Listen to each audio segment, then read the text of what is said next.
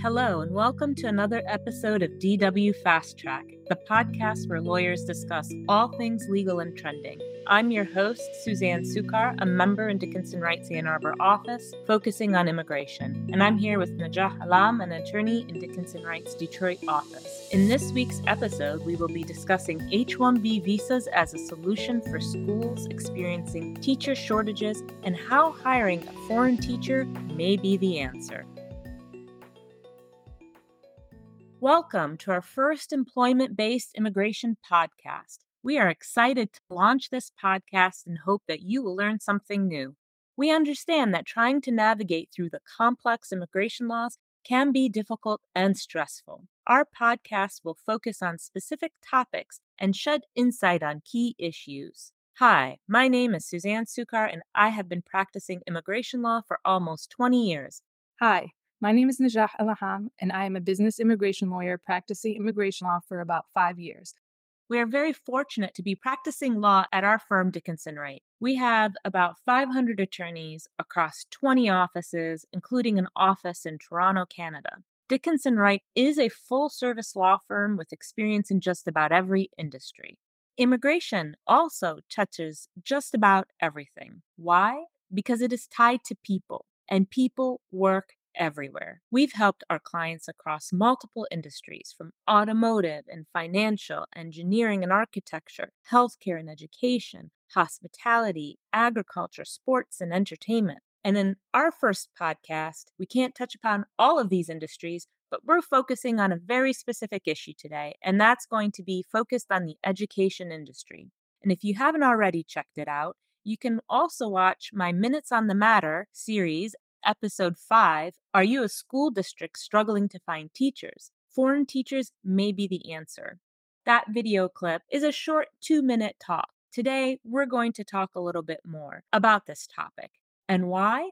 It's because schools need help. Teachers are on a federal critical shortage list. The profession of elementary and secondary school education is slowing down. There's an increase of teacher retirement, and the rate of college students going into education and teaching professions is declining. How can schools fill their rosters with teachers? The H-1B visa may be the answer. Najah, can you shed some light on what is an H-1B visa?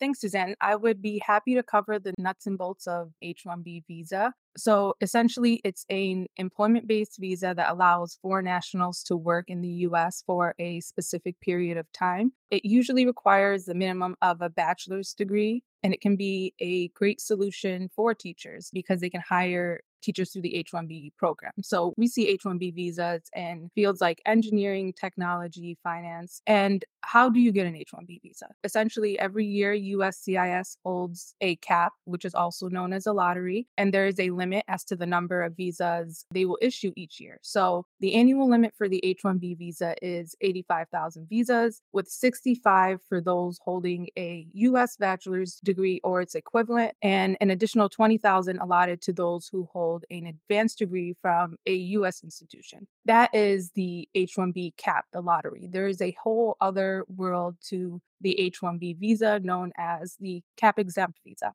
or cap-exempt petitioners. Suzanne, could you explain a little bit about that? Yeah, thank you. And thanks for sharing those nuts and bolts. I think most employers don't realize that there's this other world out there of H-1B cap exemption. So the majority of the companies that are applying are for-profit companies. So H-1B cap exempt organizations really earn an A-plus grade. And why? As we said, they're really exempt from the H-1B lottery. The lottery system is unpredictable and the selection rate is abysmal. Just last year, there was over 750,000 registrations. And do you know how many visa numbers are available? Well, if you were listening to Najah, you would know it's 85,000. So what does that come down to? It's like a 10 to 12% chance of winning the lottery. So good luck on trying to win one of those H-1B visas. With the cap-exempt organizations, they're the ones driving the bus, not the lottery system. You may be wondering who is lucky enough to be considered a cap-exempt organization. Well, that goes back to what Congress decided as who should be included in the cap exemption because our country needs it. It's important for us to be able to continue to hire talent when needed. And that goes to institutions of higher education. And really, they're the ones that are primarily exempt from the cap. So all these public universities, private universities may be exempt from the quota. And it's also extended a bit further to nonprofit entities that are also affiliated with institutions of higher education, and government research centers may be exempt from the cap. These organizations are able to file a petition at any time without having to go through the random, unpredictable H-1B lottery selection process. And why is this also so important and coveted to employers? Because there's no limit to the number of visas. If there are 85,000 that were available under the cap subject visas, here, employers can file a petition at any time, and they're extremely useful as a way to help remedy the U.S. workforce shortages in areas such as healthcare and public education, which is what Congress had intended when they carved out the cap exemption rules. Suzanne, that's very interesting. So essentially, employers can sidestep the H-1B lottery, which is a huge advantage to employers. Why is it important for the education industry to have this option? If you think about this, you're a school district, right? And you are getting ready. They prepare in advance. Your school year is starting in July, August, September, depending on where you are in the country and when your school year starts. Maybe not July, but August or September. And you're trying to get your teachers ready to go. You want them there on the first day of school. Sometimes you have teachers there, and then for whatever reasons, you may lose them. But schools can hire teachers immediately. You can prepare well in advance, and you can hire for August or September start when your school's in session, or you may have had some shortage throughout the year. Well, you can pick them up and then hire anytime throughout the year. And, given that elementary and secondary schools are suffering with teachers retiring and not enough people entering the field, you've got the high turnover rate due to lower wages, which is a completely other issue, and other curriculum changes. So there may be a variety of reasons why schools are facing this shortage, but it solves the problem being able to hire teachers immediately. And this really affects students' ability to obtain a meaningful education.